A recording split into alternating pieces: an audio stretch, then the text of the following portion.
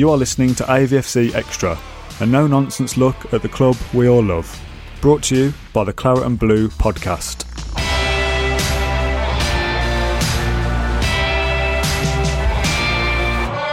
Hello and welcome to the latest episode of Claret and Blue podcast, AVFC Extra. We're joined by a special guest today, commentator extraordinaire, Mr. Darren Fletcher. Are we allowed to call you Fletcher like everybody else, Darren? Or? Call me whatever you like, I don't mind, within reason. Okay. Thanks for joining us today. You're one of the few people we can't chant our favourite "Have you won the European Cup?" chant at. But I know you've been able to watch I suppose a fair bit of Villa. How many Villa games you managed to get to this season, Darren? 3 or 4, I would think. But I've enjoyed it. I like watching them. In a mad way, I'm a bit of a nostalgic. So kind of 1980s football, I really quite enjoy. So I sat the other day, I watched Villa against Juventus in the European Cup, Villa Park, which I'd not seen. I remember listening to it on Radio 2 way back when. I'd never seen the game. So I've got a bit of a soft spot for Villa, being from the East Midlands and being a Midlands club. It's a great ground to go and commentate at. Decent experience going there with Forest as a Forest fan when I was younger too. So I like to keep an eye on the Villa. I think certain clubs should be in the top flight. I think Aston Villa are one of them. You know, when you drive up to the stadium, it's fantastic. People are really friendly when you go there and work there. Got a lot of time for the manager, Dean Smith, who I think's done a tremendous job. And I think it's really good that they've gone down the route of trying to put together not only a good team, but a really exciting team as well. So on the eye, they're really good to watch. Got a soft spot for Matty Cash, who I know well from his time at Forest, and I think has been brilliant. So I think we did you a big favour there. And he'll be hugely popular for a long time. Villa doing really well this season, but a real feel-good story, so I'm really enjoying it. You've commentated on us for our 2 seasons in the Premier League now. What do you think's changed this year for Villa? Because every time we do one of these podcasts, we sit here and go, I don't know what Villa have done to turn this around. From a commentator's perspective, what is it that you've noticed that Villa are better at this time around? Well, the big thing was, I thought at the start of last season that it was difficult for Dean to work out what the best team was going to be because they'd signed so many players, which is obviously a necessity when you get promoted from the Championship. The step up is so big. Some are going to work and some aren't. And it does take a period of settling down. Not helped, of course, last season by the fact the striker position was a real problem all the way through. So I think that held you back because obviously if you can score goals when you get promoted, it's a big thing. You can sometimes get through it, as Sheffield United did, by winning games 1-0, but it's difficult. But I thought as the season settled down and Dean Smith found a formula and a group that suited him, you know, performances started to improve. You've always had the wild card in the team, you know, the mercurial talent of Jack Grealish, who would play, I think, in any team in the Premier League. And I include the side who are top of the table at the moment in that, Manchester City. I still think he'd get a game for them. Brilliant player. But I think this season, Villa seem to have gone from trying not to lose matches to actually wanting to win them. And I think you've got the players now that can win you games. And I think, you know, getting that bit of confidence early in the season with a good start, the big win against Liverpool, and then you can build on that. And now when you look at Aston Villa, I watched them against Arsenal at the weekend. I commentated on the game. There is no inferiority complex. They know they're a very good Premier League team, and they play that way. They've got a really good goalkeeper now and 2 solid central defenders, so they're well organised. But then when they get over the halfway line, Ollie Watkins, Jack Grealish, John McGinn, whoever's playing in the wide position, whether it be Traore or El Ghazi, really good players. The fullbacks are progressive, particularly Cash down the other side. And I just think the recruitment has been really, really good this season, that they've gone and identified areas of the team they wanted to make better, and they've done it. The players that they signed in the summer are playing, so they've made the team better, not just the squad better.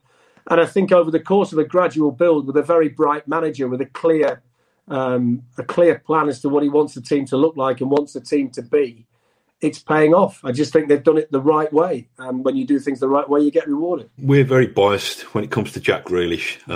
He's the kind of archetypal kind of Roy of the Rovers. Is he as good as we think he is? And I'll qualify that by saying we probably think, well, we've had debates whether he's the greatest player in Aston Villa's history. But over and above that, we probably think he's one of the top 5 players in world football at the moment. Okay. I mean, look, that's a big call. Top 5 in world football is a big call. He's a fantastic footballer. I think sometimes when we try and put them into tables, it's really difficult to do. You know, who's your top 10 of this? Who's your top 5 in that? Because there's always a group of people that you would leave out. I think if you're an Aston Villa fan and you want to believe that Jack Grealish is in the top 5 players in the world at the moment, go for it. Go for it. Because why wouldn't you enjoy a talent like that? He can do anything. He's bright, wonderfully gifted footballer. Absolutely is Aston Villa through and through, which makes it even more special for everybody. The fact that one of your own is the best player at your club, which is so rare in the modern game. But I think you've only got to look at the way he slotted into the England team. And I think we spoke to him last week, BT Sport, before the match. And he's so obsessed at the moment with becoming a fixture for England that he's kind of established himself now as a Premier League player. And now he wants to establish himself on the international stage. And I think it's so refreshing that you see a relatively young player who's doing as well as he is, but constantly sets goals for himself. So what his actual place in world football is at the moment, I wouldn't know. But what I would say is that the attitude you see, the will to win, the inbuilt desire, allied to the ability he's got, you can be pretty confident that whatever is inside the mind and body of Jack Grealish, he will maximise his opportunity to the limit. And that can only be good for Villa, can only be good for England. And I think that we've still got the best of Jack Grealish to see. And I think he'll continue to get better, continue to play with a tremendous amount of confidence and the desire to entertain as well as win. And I think he's a special talent. He really is a special talent. Would you qualify him as world class? I think we need to see a little bit more before he gets into the world class. I think he's got world class potential. But I think to be world class, you have to do it for a little bit longer at Premier League level. I think he needs to go and prove himself in an England shirt over a period of time. And the Euros in the summer will answer that question. If he plays for England over the course of the summer in a European Championships and does well, then he's world class, of course. The talent at the moment is world class. We just need to see a little bit more. But his performances on more than one occasion this season have been world class. So it's how you define world class. I mean, in reality, I think the world class debate is a fascinating one because I think, what do you do with Messi and Ronaldo then? If you put a list together of world-class players over the last decade, they'd be the only two in it because they're the only two that have been in that rarefied air. So then you're saying, would you put Jack into that category? If you can start to make comparisons between him and world-class footballers, then you are edging towards the day when you say, look, he's genuinely world-class. So, yeah, I think on occasions this season he's been world-class. I think to absolutely now define him as world-class, he might just need this summer tournament to confirm that. I'm a big Grealish fan, though, so I'm coming at it from that standpoint. I think he should be in the England team. I like players like him. Phil Foden, Jack Grealish, James Maddison. You know, people like that get me off my seat. Young English footballers who the sky's the limit for them. So I'm biased too in that regard, not with an Aston Villa connection, but with that type of footballer being the kind of player that I absolutely love watching. But I think you've nailed the point, the key point in that it's not happened by fluke. Jack Grealish is a very gifted footballer, but each time of his development, he's always thought, what more do I need to do? And I think sometimes we're very protective, as Villa fans, we're very protective of Jack Grealish, but sometimes there's this kind of outside perception that he's arrogant and that, do you know what I mean? He's the kind of pretty boy with the slick back hair and the little shin pads. But there's actually, I think the arrogance is a supreme confidence and it's underpinned by a kind of brilliant work ethic. I'm not sure that you can be world class if going back to that question. I don't think you can be world class unless you've got that streak of arrogance. It doesn't have to be a bad thing. It doesn't have to be a negative character trait. It can be something that's extremely valuable for what you're trying to do. I mean, you turn around and say that Messi has an arrogance, and you'd say Ronaldo has an arrogance, and you'd say De Bruyne has an arrogance. And if you sit down in the company of Kevin De Bruyne, you'll find out he's the nicest guy in the world, but stick him on a football pitch, and he's got the arrogance. You need it to be able to perform in the manner that these individuals do. And I think from a Grealish perspective, just going back to that point about maximising what he has, it was very heartwarming and great to see that he was prepared to go and play as a lone player for Notts County and learn, and go and play that level of football against seasoned professionals and learn what it's like at the other end of the spectrum. That will have been so important to his development as a footballer. And so often now you see talented footballers in big clubs' academies who don't want to drop down and do that because they see it as beneath them.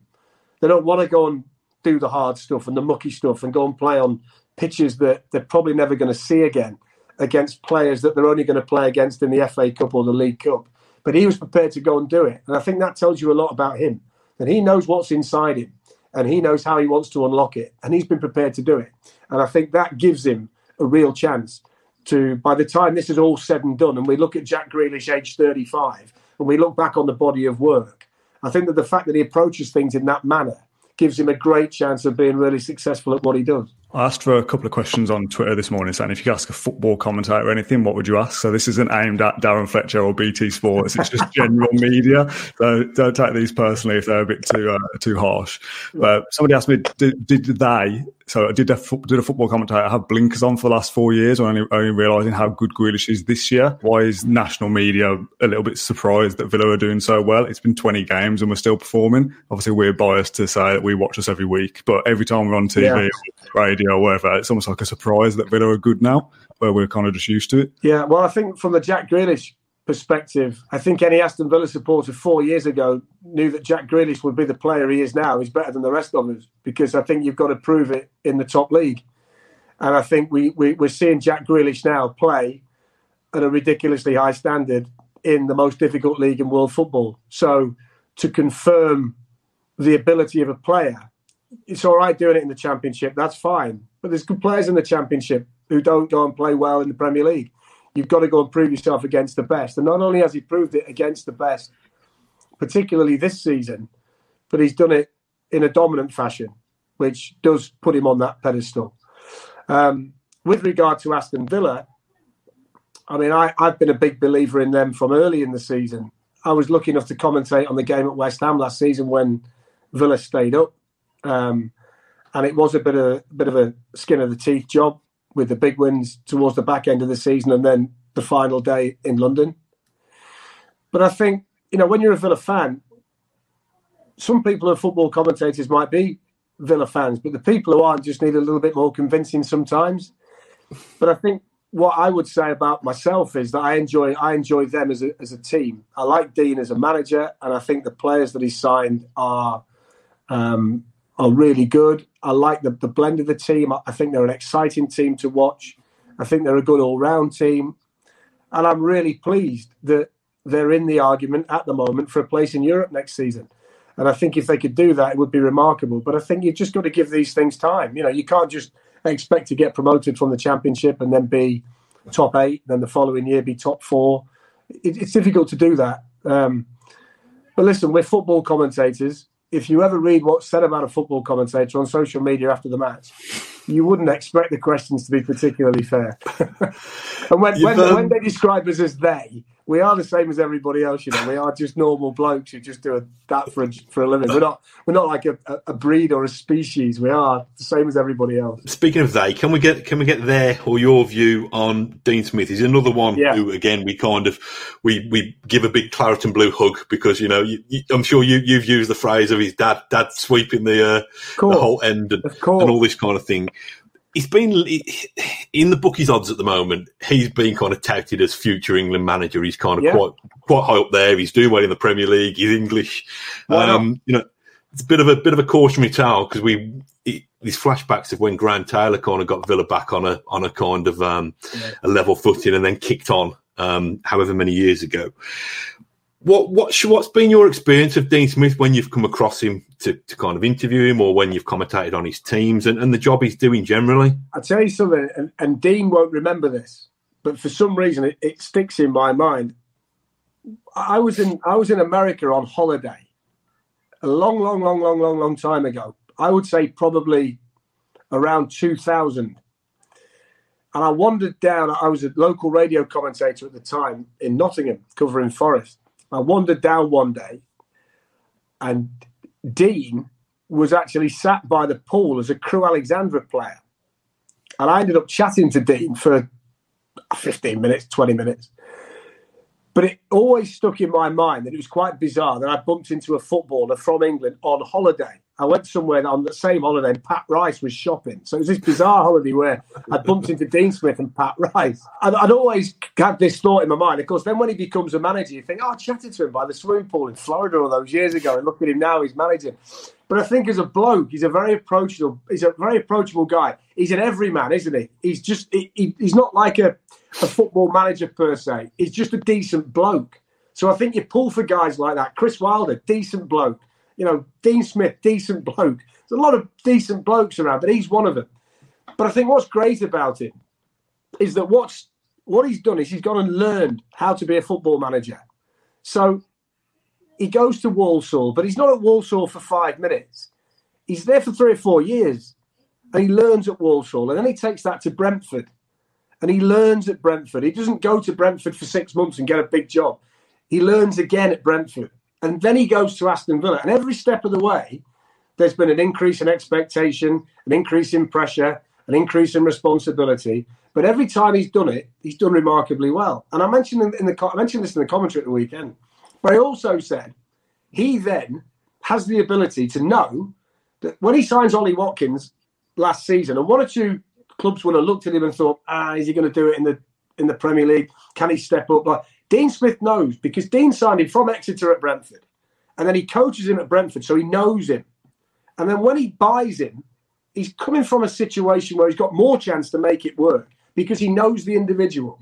And I think it's really refreshing that he's almost done it the right way. We used to see this in years gone by, where there was a process for a manager, that clubs would look lower down and they'd build themselves up and take steps. And I think he's done that. And I think the experience that he's gained along that journey stood him in really good stead last year when times were hard in the first half of the season. And by the way, the Villa hierarchy needed a tremendous amount of respect and credit for last season too, because they never thought about changing the manager. They knew they got the right man in the office, which is brilliant. Brilliant for him. And a lesson to others, I think, too.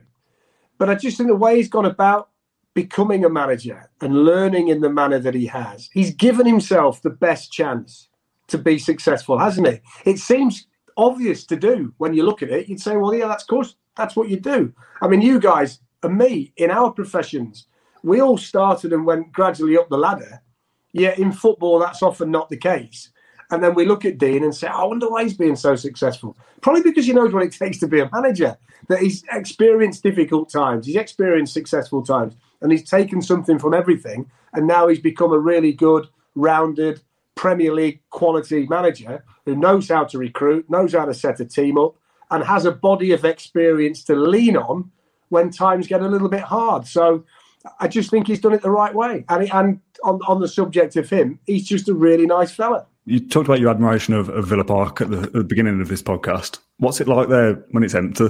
I imagine it's not got the same vibe, and also any Premier League stadium that you're at the moment, I imagine it's not the same, is it? No, it's soul destroying really, because we want to share it with everybody else. You kind of stand there and you think this is like going to a New Year's Eve party and nobody's turned up. Everybody needs to be there enjoying this, and I think teams like Villa have got such a passionate fan base who fill that place through good times and bad. This is the season where the club would and the players would have wanted to share this with the supporters, because it's been a while since Villa have been this successful in Premier League terms, and they've had results like they've been having consistently this season. So I really feel for the fans at the minute that they've had to sit and listen to the likes of me when really they want to be in there singing their songs and clapping their hands and being part of it, a bigger part of it. So it's soul destroying really. And you do notice it more at grounds like Villa, the big grounds, because it's even more cavernous and echoey than the smaller ones. So it's not been the same. But I think football in general needs a tremendous amount of credit to actually have got through this pandemic in the manner that they have, because I know they've all worked very, very hard. It's stressful for the staff at the club on match days because we all turn up. They've got their protocols to follow. We need to follow them when we're there. But everybody's got to try and do it with a smile on their face, because it can be frustrating and difficult sometimes because it's not what you always want.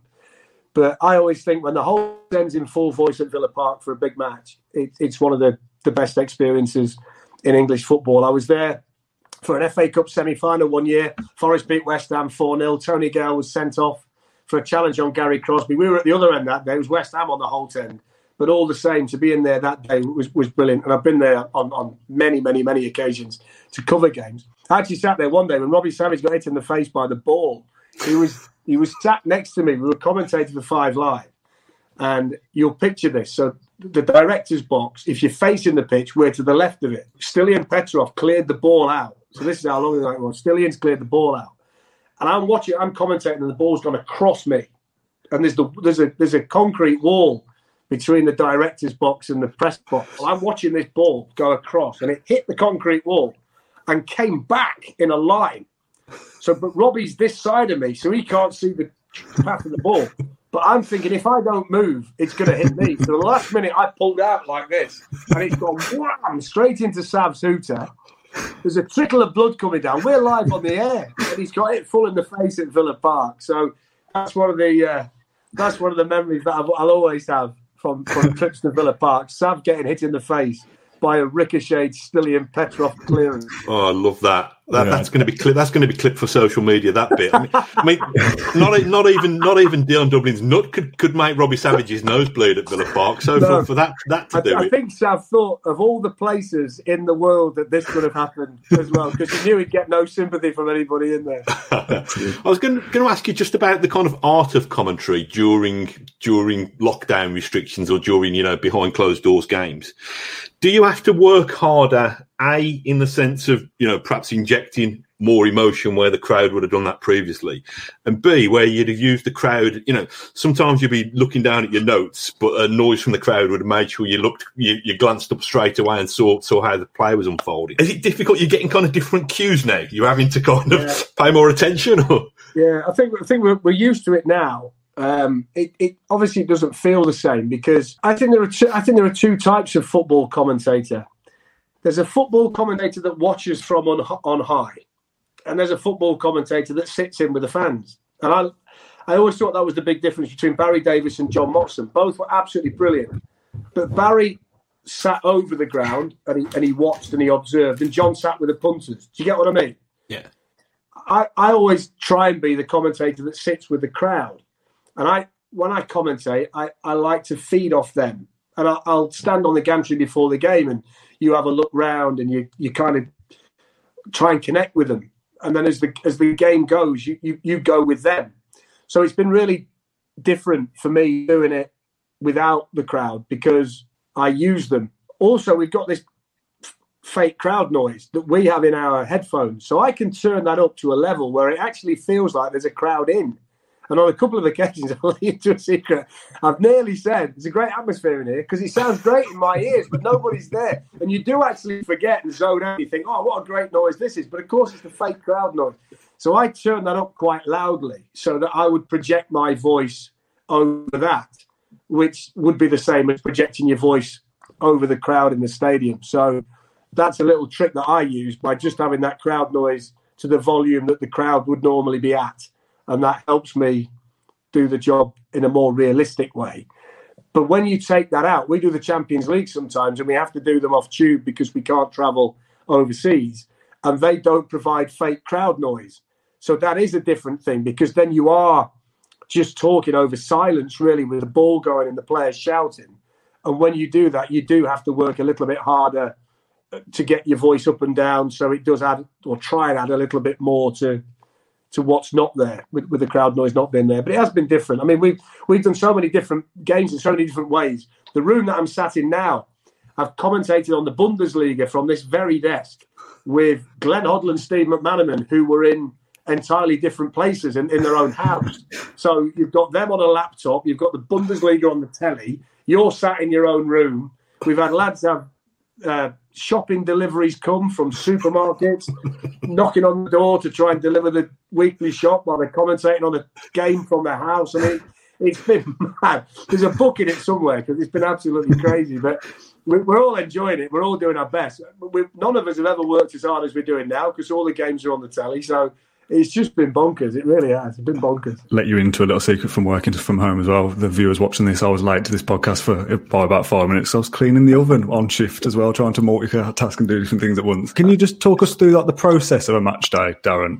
Well, I know we play every 5 minutes at the moment, but kind of the day before a match, the preparation that goes into it, whether you have extensive notes, then when you arrive at the stadium, and kind of the whole process, just to give us a bit of an insight on what it's like to commentate on a Premier League football game. The prep kind of happens continually because you're going from game to game. So I try and watch as many matches as I can. I mean, it's impossible to watch all of them simply because you'd never see your family. But in terms of my prep, over the couple of days before the match, I'm in the office and I'm looking at different things, watching some previous matches, making notes, that kind of thing, which is tailored to what I use. All of the commentators that I know do notes in a different way and require different things on a match day. So that preparation is pretty personal to us, that we would do it that way, but Clive Tilsley would do it this way, or Martin Tyler would do it that way. There's not a set way of doing it.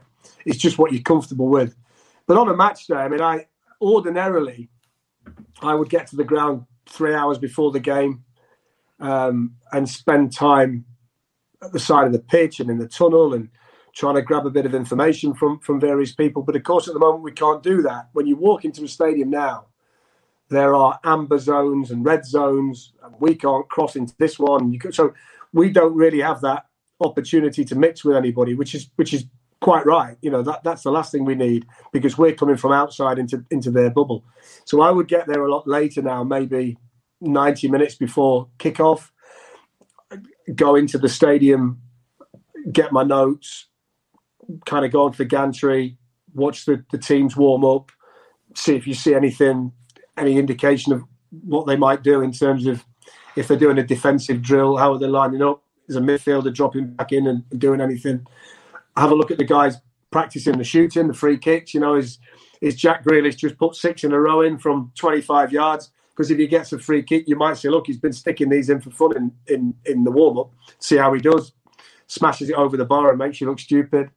We are very restricted now as to where we can go. You know, we pretty much, we all fill out a medical questionnaire. We have temperatures taken, and everything's very strict on what we can do. And then we just basically go to the areas that we're allowed to go. And that tends to be, from my perspective, either pitch side to do the team news with my co-commentator, or onto the gantry. And when we get onto the gantry, we're socially distant, so there's quite a gap between us to do the game. So it is really, really different than normal.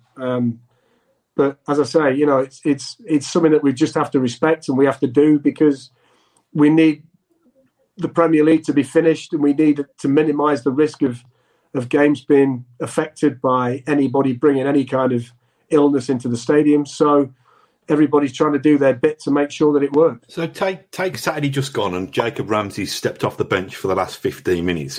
What note would you have next to Jacob Ramsey? Obviously, he's only played half a dozen games. Would you have? I've got my notes here, so I'll have a look, shall I? That's preparation for a true professional. So not a great deal, just the fact that he's 19, started at Wolves in December, made his senior debut for Aston Villa against West Brom in February last year. Not a great deal. I mean, you don't need to really tell anybody any more than that, because then they'll make their mind up by what they see. Martin, who's alongside me, then would have an opinion on him as a player from what he's seen, which is his domain. I'm not going to try and tell anybody what kind of player Jacob is, because I'm a commentator. I'm not an ex-player. So who am I to tell anybody that? So that would be where Martin would come in.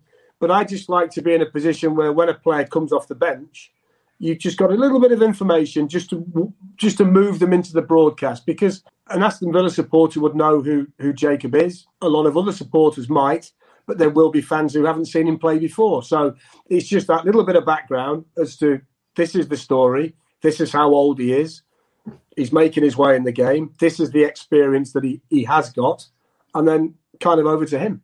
Martin would then say, well, I've seen him and he does this well, he does that well, I like this about him, and then off we go. Another question that we've had from social media is, how do you learn or hone the pronunciations of players, because we've got Villa. He's not had much action yet, but Villa have signed a player from Marseille. I know he's called Morgan, but I don't know how to pronounce his surname. Well, I think it's how far you want to go. I mean, I commentated on him in the Champions League against Manchester City, and we were told it was Sanson, Morgan Sanson. Now, if you want to go the whole hog and go Sanson and really put the accent on, that's kind of up to you. But we kind of felt that Sanson was about right. I think it's a really difficult one. I mean, some of the time, there are videos that we can go and watch where the player will say his name. A lot of people call Toby Alderweireld Toby Alderweireld. But if you watch Toby Alderweireld say his name, he says Toby Alderweireld. So I don't know why you'd call him Toby Alderweireld, because he doesn't say it that way. We had the situation last week with Martin Ødegaard, who played at the weekend against Villa. He said on his little video, "My name is Martin Ødegaard, but in England, I don't mind if you call me Ødegaard." I always try and pronounce the name as accurately as possible. But of course, in some cases, if you were to pronounce a Portuguese name, whether that be Brazilian or Portugal, they're very different to the way we would say it. So a lot of the Brazilian players are totally different. Now, if we pronounce those names the way they're pronounced in Brazil, people would think we were stark raving mad. So it's a difficult one to say, why do you call him Andre Gomes instead of Gomez? Well, they would pronounce the S with a sh in Portugal. So we would say Gomes. But if we were to talk about some of the other players and they would say, why do you not pronounce it like that? Nobody would know what we're talking about because they're so different. So I think, you've got to do your best. You're not always going to get it right. And it's how much accent you want to put on. But I always think that if you pronounce a certain player the way that it would be pronounced in his or her own country, you've got to do it for everybody. I know you're a Nottingham Forest fan, so this obviously doesn't apply to a Villa podcast, but have you ever found it difficult during your career to kind of differentiate your feelings and opinions on a situation and the job of commentating? No, not at all. Not at all. We get accused a lot of being biased to both teams, which I always find quite amusing. You stick social media on and done Man United against Liverpool, and the Liverpool fans are telling you you're biased to Man U, and the Man U fans are telling you you're biased to Liverpool, and you're thinking, well, I've just said the same thing, so I must fall somewhere in the middle, which would be unbiased. So that's kind of where it goes. Listen, I think it's different. I think when you work in an industry as we do, yes, you retain an affiliation to a club, but you also build other relationships and affiliations to other clubs. They tend to be the clubs that are the most helpful. So you want them to do well as well. I don't think you quite retain that absolute, I'm living or dying by their results, because it is your job. So you do tend to look at it in a slightly different light. If Forest played anybody, I would want them to win. But likewise, if I'm commentating on them, I would commentate based on what I'm seeing and what I'm experiencing. And the last thing I would be thinking about is, isn't this brilliant? I can just switch off. We were happy a couple of years ago. Two of the most helpful clubs that we deal with at the time were Spurs and Liverpool. And the fact that they both got to the Champions League final was great, because the people that work there, who help us every time we go and go the extra mile for us, you want them to be part of a successful club. So you're rooting for those teams because they help you. There are teams in the country that don't want to help you. So you're not that bothered whether they win, lose or draw, are you? Because they don't help you. But we're quite lucky in the Premier League, I think, that we have relationships with pretty much everybody. So I go to Villa, and the people at Villa, from walking in at the front door to walking out again, are a cracking bunch of people. They've got a smile on their face. They're nice people. They want to help. They're enjoying the day. Very professional. So you pull for people like that. We're all the same. You want to be around nice people, good people, and the majority of the people that we deal with in football are exactly that. If I feel like it would be remiss of me to get somebody on who's involved with the Premier League and watching Premier League games so often and not ask about VAR. We end up talking about it, feels like almost every game that Villa, every club will probably say this, but it feels like Villa are involved in it more so than anybody else. Yeah. What's VAR like, being there in the stadium, trying to commentate and work out what situation is going on? I can't work out why it's proving so difficult. No, me neither. I don't understand it. I don't understand why it's so difficult. I mean, I'll be honest with you, I was against it at the outset. And I if you go back, I've said this on 5 Live, on my radio program a lot. I genuinely believe that goal line technology was what we needed. And we had that, and it was working great. And I don't think we needed any more technology. I think this is only my personal view, but the way it's been administered hasn't been good enough. I was in all the briefings before it started. I had a briefing from UEFA about how it would work in the Champions League, and I would say it's worked a lot better in the Champions League. I then sat in a room and listened to the Premier League briefing and what they plan to do, and I was a little bit more concerned listening to what the plan was. I thought, well, I don't think that's going to work as well as the Champions League, and it hasn't. I think it's made football too forensic in terms of, if you're offside, you have to have some kind of advantage, in my opinion. It has to be advantageous to the attacker to be offside. Just standing next to each other has no advantage whatsoever. So in terms of the offside law, I don't really think it's fit for purpose at the moment with a line, the judging that you're a centimetre further on than the other guy. I don't think that has any bearing on whether the goal would be scored or not. So I think they need to look at that. And in general, I think if you are the referee, you've got to be switched on all the time without technology. You have to manage that game. You've got to manage situations. You've got to be decisive with your decision making. You've got to be in tune with everything that's happening. And then the minute you say to everybody, you've got a safety blanket that if you did miss it, will help you, I think you just zone out 10% because you know that you've got something to fall back on. You can just go to a screen or somebody's going to tell you. And I think it knocks the edge off the referees. And I think some of the referees that we've watched were better referees without VAR than they are with it. And that can only be that for some reason, they're not quite as sharp as they were before. And if I'm honest, I would take it out. It was supposed to be used for situations like the Thierry Henry handball that cost Ireland a place at the World Cup or the Euros, whichever it was. It was supposed to be for that. It's supposed to be for the hand of God. It's not supposed to be for everything that happens on a football pitch. And, I can accept as a football fan that things will go against my team from time to time. It's part and parcel of it. And I'll be the first one in the pub after the game laughing when I get one in our favour. Because that's what happens. That's football, isn't it?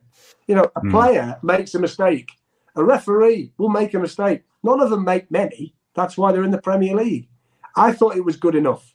And I think the games now, I fear that if you said to somebody now, right, come and watch football. This is a football match. And it's got all this VAR in. It's not what I fell in love with. I fell in love with the non-stop action, the controversy, the highs and the lows. It was this 90-minute roller coaster. And now it's this stop-start, forensic.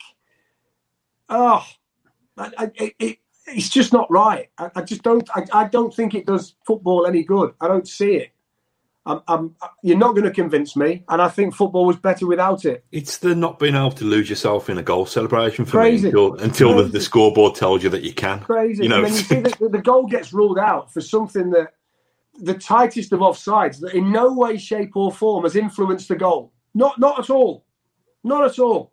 I saw one very early, and I said at the time, they need to rewrite the law now because it was Southampton against Derby in an FA Cup replay a couple of seasons ago, and it just come in. And a goal was allowed because a player had headed it in.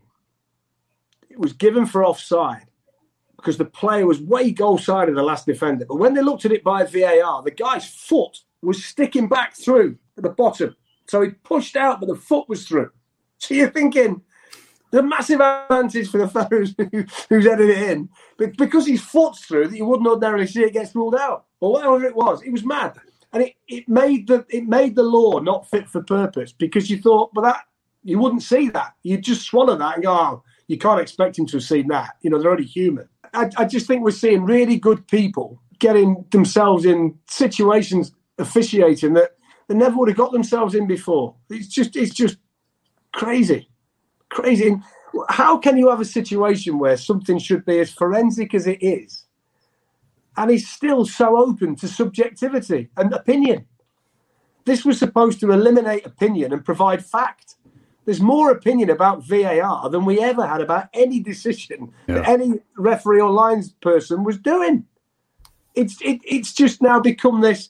Everything is, well, I don't agree with that. Everything. But before we would go, it's all right. I did an FA Cup tie a couple of weeks ago, Brentford against Leicester. No VAR. I'm doing Swansea, Manchester City tomorrow. No VAR. I can't wait. And if the bloke has a good game or a bad game, I don't care. Because it's him. He's doing it. Referee tomorrow night, Peter Banks. Can't wait to watch Peter Banks tomorrow night. And I don't care what Peter Banks does, because nobody's going to interfere with him. Peter Banks is going to do a fine job tomorrow night. No problem. And he's going to get in his car and he's going to go home and he's going to wake up the next day and still be Peter Banks. I can't wait. I cannot wait. Get rid of it. Andre Mariner's his fourth official. 2 people tomorrow night. Adam Nunn, Neil Davis, the assistants. They've got a job to do tomorrow. They've actually got to assist the assistants. They're going to put the flag up and it's going to mean something. They're not going to put the flag up and then somebody say, nah, should have done that. Should have done that. You know, the line, look at the line. Forget the line. Put your flag up. That's enough. Get on with it. I can't wait. We're going to do a football match tomorrow like it should be done. No VAR, bit of goal line technology. Peter Banks, Adam Dunn, Neil Davis, Andre Mariner. Fellas, can't wait to see you. Have a great night. Have a great night. I won't complain whatever happens. It's part of the game. I won't complain. So what happens in the situation like Villa got done by that goal at Man City the other week? So, Fletcher, you expected to kind of know that interpretation of the law. Do you have a producer in your ear, or how do you cope with a situation like that? We've got Peter Walton. So it wasn't me doing the game. I was doing the other one, but I would just defer to Peter, because I learned a long time ago not to try and work out what the rules now are, because they I don't know. I think I know sometimes, but I like the fallback. So I would just go to Peter and say, what's happened there then? Like everybody else. And he tells me what it is, you know. But in that case, it was just mad, wasn't it? I mean, everybody thought, well, that's wrong. But apparently it was right, and now they've changed it so it was wrong. So, but why are they complicating the game so much? Why? I mean, I would look at that last week, or a couple of weeks ago when it was, and I would say that was far more advantageous to Manchester City than any of these tight VAR decisions I'm seeing with lines across the screen. So that just makes no sense, does it? Nope. That if that is okay, yet the length of the toenail is meaning you're offside, there's something wrong with the game. There's something wrong with the rules of the game. The NFL are brilliant, you know, because what the NFL do, they constantly change. They're like a chameleon. So whatever they think people need, they adapt and adopt. So they will look at the rule book and they'll think, it's not really helping the game, that. So they'll rewrite the rule. Every year they do it. They have a competition committee. They sit down, change the rules constantly to keep the product what everybody expects it to be. They're brilliant at it. But nobody thought before they introduced VAR to make sure that the rules that we currently have work properly with it. They've just added it to what already exists. And I think that's part of the reason why we're getting these mad situations, because these rules were written for the naked eye, real time, elements of human error, and they were written like that. Once you start to say, but now we've got an opportunity to make this 100% right, those rules then need refining, don't they? Because they've been written for a different circumstance that they're being used in now. So that's the concern. If they're going to stick with it, which I'm sure they will, they've spent too much money on it not to, they've got to go away now, I think, and modify some of it so it works with VAR. At the minute, it works with humans. If it's going to start working with technology, it's got to be different. Do you think I'm talking nonsense there? Or do you agree? That's just my view. Do you think there's any validity in that? I totally agree. The post-Man City podcast that we did was pretty much all about that decision and how the rules just aren't fit for purpose. And I'd almost forgotten about it a little bit, and now we've brought it up again. I'm angry again. Isn't that crazy? Isn't that crazy that all we talk about now when a game's finished is what VAR did during the game, and whether we think it's right or wrong, or whether it should exist. Surely, if you're selling a global game, we should be talking about great goals. The thing that always baffled me is that every rule, and let me know if you agree with this, every rule that has been written in the last 10, 20 years, everything has been designed to increase entertainment, to increase goals, to give attackers the advantage. They want the game to have more goals in it. So all the way back from passing back to the keeper, and the keeper can pick it up, you get rid of that and you make the game faster. So straight away, it's designed to bring you more. Everything's been designed for flow and excitement and goals. And then you bring in VAR, and how many goals have we lost this season alone that have been wiped off? Some really good ones too, by the way, where you've had 5 or 6 really crisp passes and a great finish, and then it gets ruled out because of an inch. You're thinking, we just lost the goal of the season there for an inch, and we wouldn't have lost that last year. That would have won goal of the season. So I can't work out why the rule makers have allowed so many great moments to just be wiped from the memory, expunged from the records, because they can draw a line across the pitch that may or may not be right, depending on where the ball left the individual's foot and which pixel they can get to at that point. It's bonkers. Just I can't work out why that's been allowed to happen. I mean, you talk about how many we've seen this season. We've seen 3 or 4 with Villa specifically, never mind the other 19. There you go. There you go. And everybody from every club who they follow, as you follow Villa as closely as you do, you sit down with everybody from the respective clubs, all 20 in the Premier League. They'll all give you 3 or 4 that they've had taken off them. Everybody. Yeah, and you say the ones that would have been goal of the season last season, nobody would have complained about them either. No, because they wouldn't have been freeze framed and slow mode. You'd have just And you know what the phrase would have been, the phrase we all would have used, whether it be in a television studio or at home or in the pub or whatever it was. Well, you can't expect them to see that. We'd have forgiven. You can't expect anybody to see that. No, of course you can't. So crack on.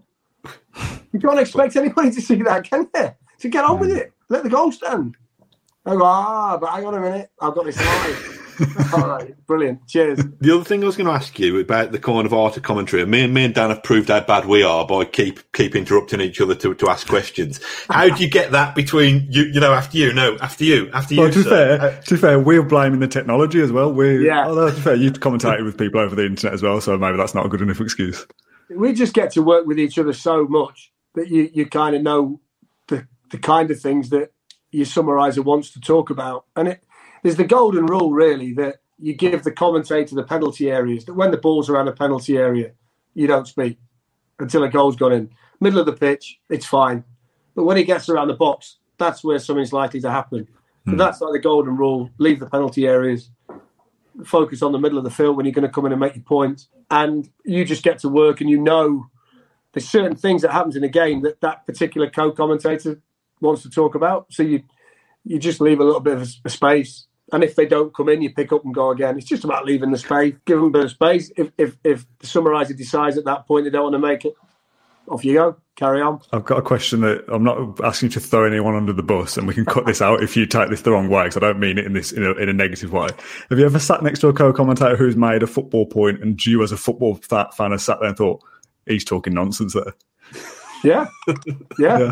But I can tell you, I would have said a lot more, and they would have thought, what's he on about, than I've had that. So the boot would have been on the other foot a lot more than that. But yeah, of course. Because again, a lot of it's opinion, isn't it? Just kind of, and that's the beauty of it. We could take over a couple of pints and we'd all see things differently. We'd all agree on some things, disagree on others, and we'd all walk out with a big smile on our face after because we've enjoyed it. So great. I opened the can of worms with VAR. I'm going to close that door now. Cross my analogies there. I want to talk about Twitter and social media a little bit and what fans are like, and kind of let you have your say on this as well. You've spoken about fans always think that you're biased against their sides and talking rubbish about a certain decision or whatever it is. Does that affect you at this point, or have you been in the game long enough to just kind of let that go off your back? Look, I want to. There's been a lot over the last few weeks about the bad side of social media, and it's completely justified. And the responsibility, I think, lies with the individuals, the perpetrators, and also the social media companies. I find it difficult to work out that I can go on Instagram and I can look at something to buy, and then the next time I go back on, I've got 50 adverts for something similar. So they kind of know what I'm doing. I find it difficult that they would then say, we can't find these accounts, can't shut these accounts down. It's not quite that easy. It is. They should have the responsibility to do that. Racism and abuse has to be taken away. It's a worrying time at the moment, I think, with the marriage between social media and football, that we're at a tipping point. Whether it be racism, whether it be the death threats that Mike Dean suffered this week, it's got to stop. Has to stop. And football and the social media companies have to work together to eradicate it. I'm not going to sit here, though, and say that is social media in general, because 98% of my experience of social media is a positive one. You know, there's nothing better than interacting with genuine football fans who feel as passionately about the game as you do. And I don't mind if somebody thinks I'm biased towards their team, or I could have done that better, or they disagree with the point that I've made. Great. We're entitled to do that. It's how people do it. And I've been subject to do it sometimes, not as much as others. I'm not going to sit here and say I have a nightmare on social media, because I don't. Social media for me is a relatively good experience. But I think we all need to work together to make sure that it gets cleaned up and that a lot of this rubbish stops, because it's having such a profound effect on people. It's just wrong.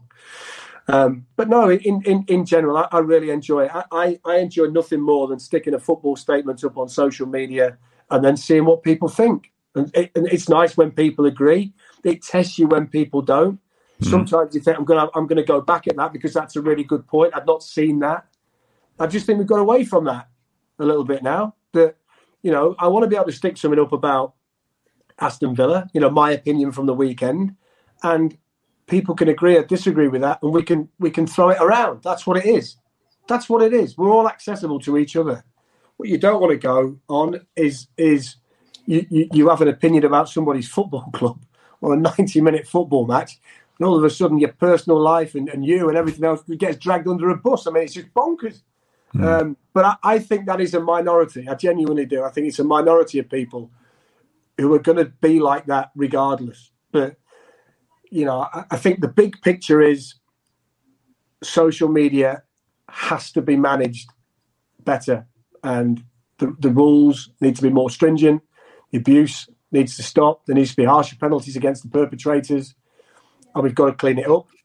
But I think in general, if you're a football supporter, you want to interact with me on social media, I'm all for it, because that's what I'm on there for. I like it. And I can't sit here as a football commentator and expect everybody to think I'm the best thing since sliced bread.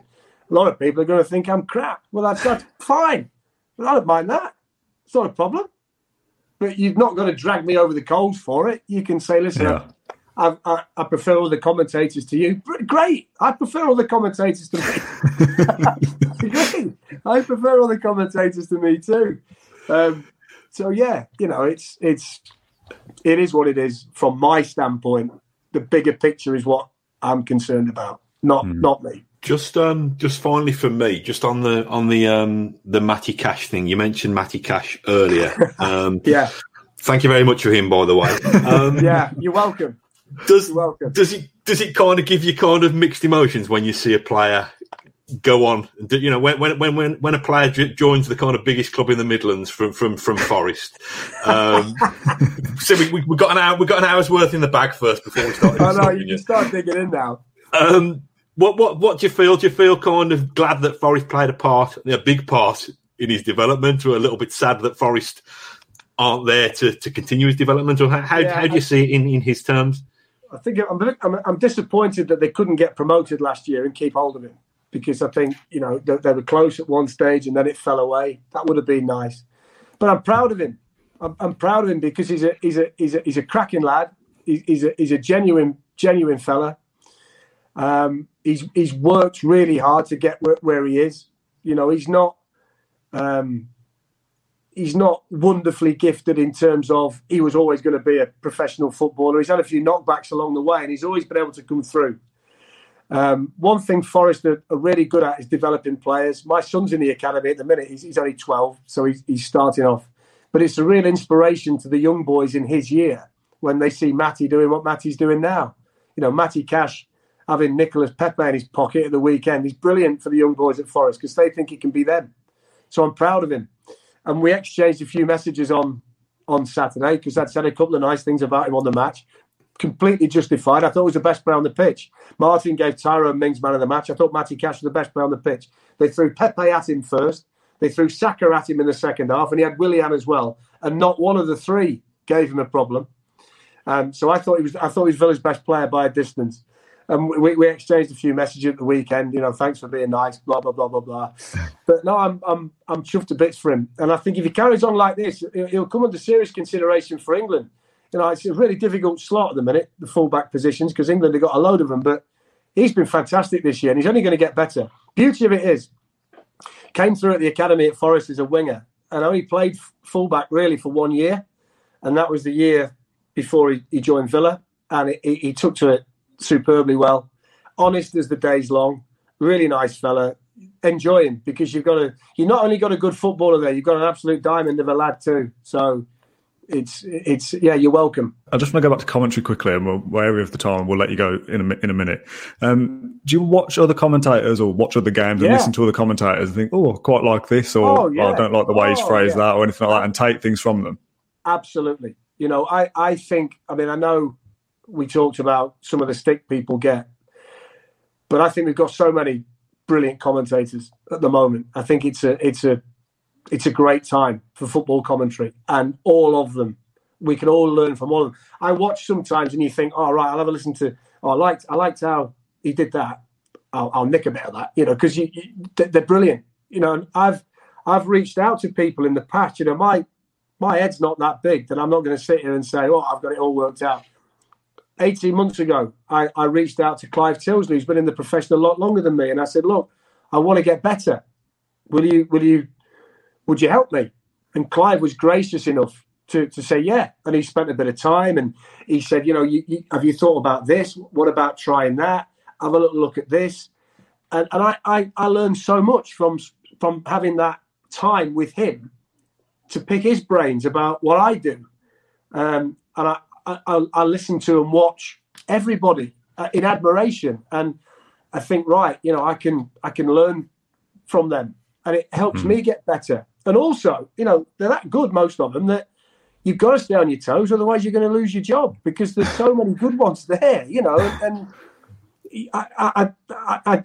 I feel very fortunate to be able to learn from my peers at the moment and try and become better by feeding off them and listening to them and asking them for their advice. That's brilliant. Thanks so much for your time. I'm still smirking at the Savage being hit full in the face with a clearance from Petrov, so you'll have to excuse me for being so juvenile, but it's been an absolute pleasure for you to give us an hour of your time. If anybody wants to hear it, if you go on YouTube, somebody's put it on as an audio file. Oh, lovely. If you put Robbie Savage gets hit in the face by the ball, it's on there. And I have to tell the story live on the match. He just got hit in the face by the ball and his headphones were hanging off and his nose was bleeding. So if Villa fans are feeling a bit low at any stage and they want to cheer it up, Sav won't mind you going on there and having a listen. I love that. That's brilliant. Thanks so much for your time. Listen, I'll be nice to you now as well. Let's hope that does become a Premier League kind of Midlands fixture. Probably, yeah. I don't think it's going to be next season, to be honest. But I think we're away off. Maybe the one after that. I think we're away off. I think by the time Forest get promoted, they might have sorted VAR out, so it could be a little whammy. Blimey, don't dream too big. Thanks so much for that. You've been watching Claret and Blue AVFC Extra with myself, Matt Kendrick, Dan Rollinson, and our special guest, Darren Fletcher. So until next time, up the Villa. Thank you for listening to AVFC Extra, an additional dose of Aston Villa content for you, brought to you by the Claret and Blue podcast team. If you enjoyed the episode, please do get in touch with us, get involved in the comment sections, tweet us at Claret Blue Pod, or leave us a review on iTunes. We really do appreciate it. We'll catch you again very soon with some more content. Until then, up the Villa.